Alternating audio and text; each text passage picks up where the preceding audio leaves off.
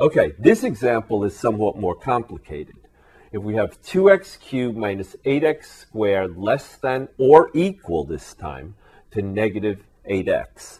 Let's try our technique. I don't think you would want to try to do this algebraically with the inequality the way I did it the first time. So let's try the second method, which is to just take the inequality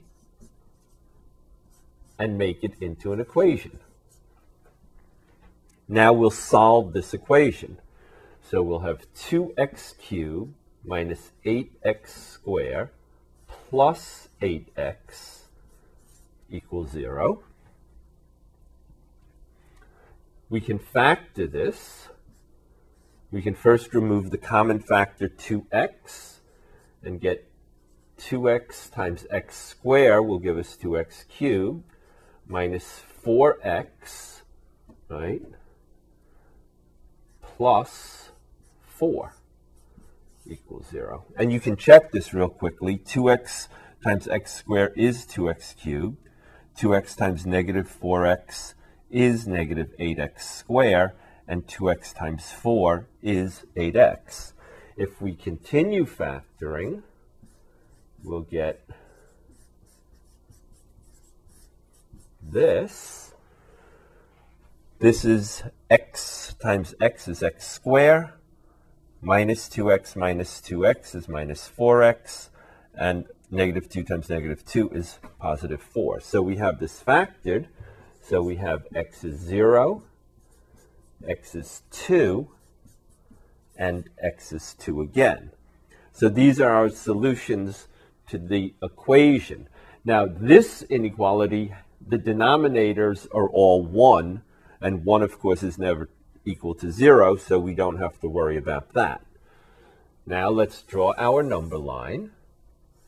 This time we have two values of x to worry about. We have x equals 0, and x equals 2, all right? And what we're trying to consider is whether 2x cubed minus 8x squared is greater than or less than negative 8x. So let's see. Pick a number in each of the three regions. Now we have this region, and this region. So let's look at region 1. We could choose x is negative 1. So if x is negative 1, we get what? We get 2 times negative 1 cubed minus 8 times negative 1 squared is what to negative 8 times negative 1. All right?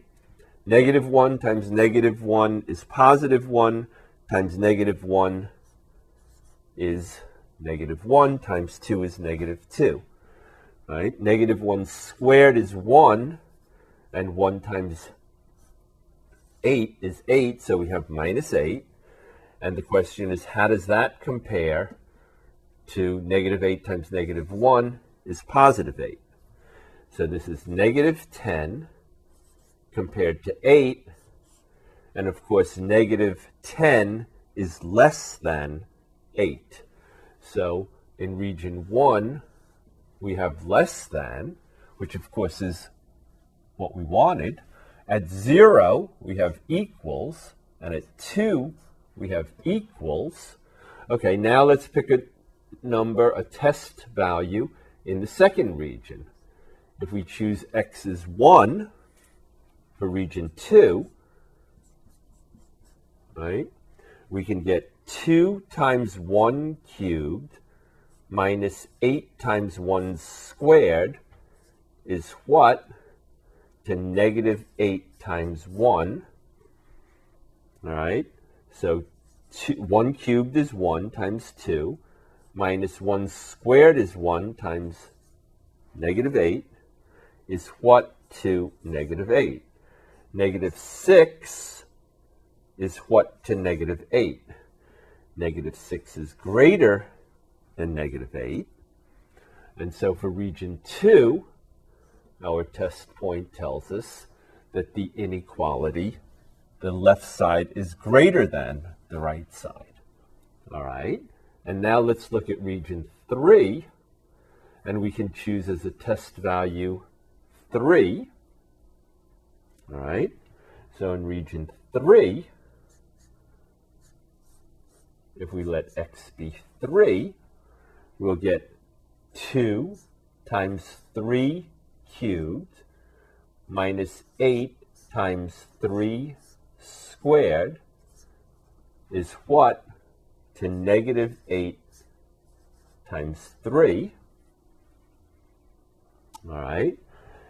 3 times 3 is 9, and 9 times 3 is 27, and 2 times 27 is 54. All right. 3 times 3 is 9, and 9 times 8 is 72. So we have 54 minus 72, and the question is, how does that compare to negative 24? All right, 54 minus 72 is negative 18, right? And 18 compares how to negative 24? Negative 18 is greater than negative 24. So we have over here, the left side of the inequality is greater than the right side. All right, and in this example, you'll notice that the inequality does not just alternate. It goes from less than to equal to greater than to equal to greater than again. All right, so you really do have to test each of the intervals that you create. All right, now what's the answer? The answer, well, the question was what? When is the left side of the inequality less than or equal to the right side? All right, so we have less than, we have equals, and we have equals. So the answer will be x is what? Less than or equal to 0, less than or equal to 0, right? Because if x is equal to 0, this equation, right? This is not a strict inequality. This is less than or equal, right? So if x is less than or equal to 0, or if x is equal to 2, right? 2 all by himself, he's isolated in here. But if x is equal to 2, we have an equation. All right, we could write this in the interval notation by saying x can go from negative infinity to 0. And then since 0 is part of the answer, we put a square bracket. Okay, the square bracket means that that number, the endpoint, is part of the answer. All right, or x is equal just to the number 2.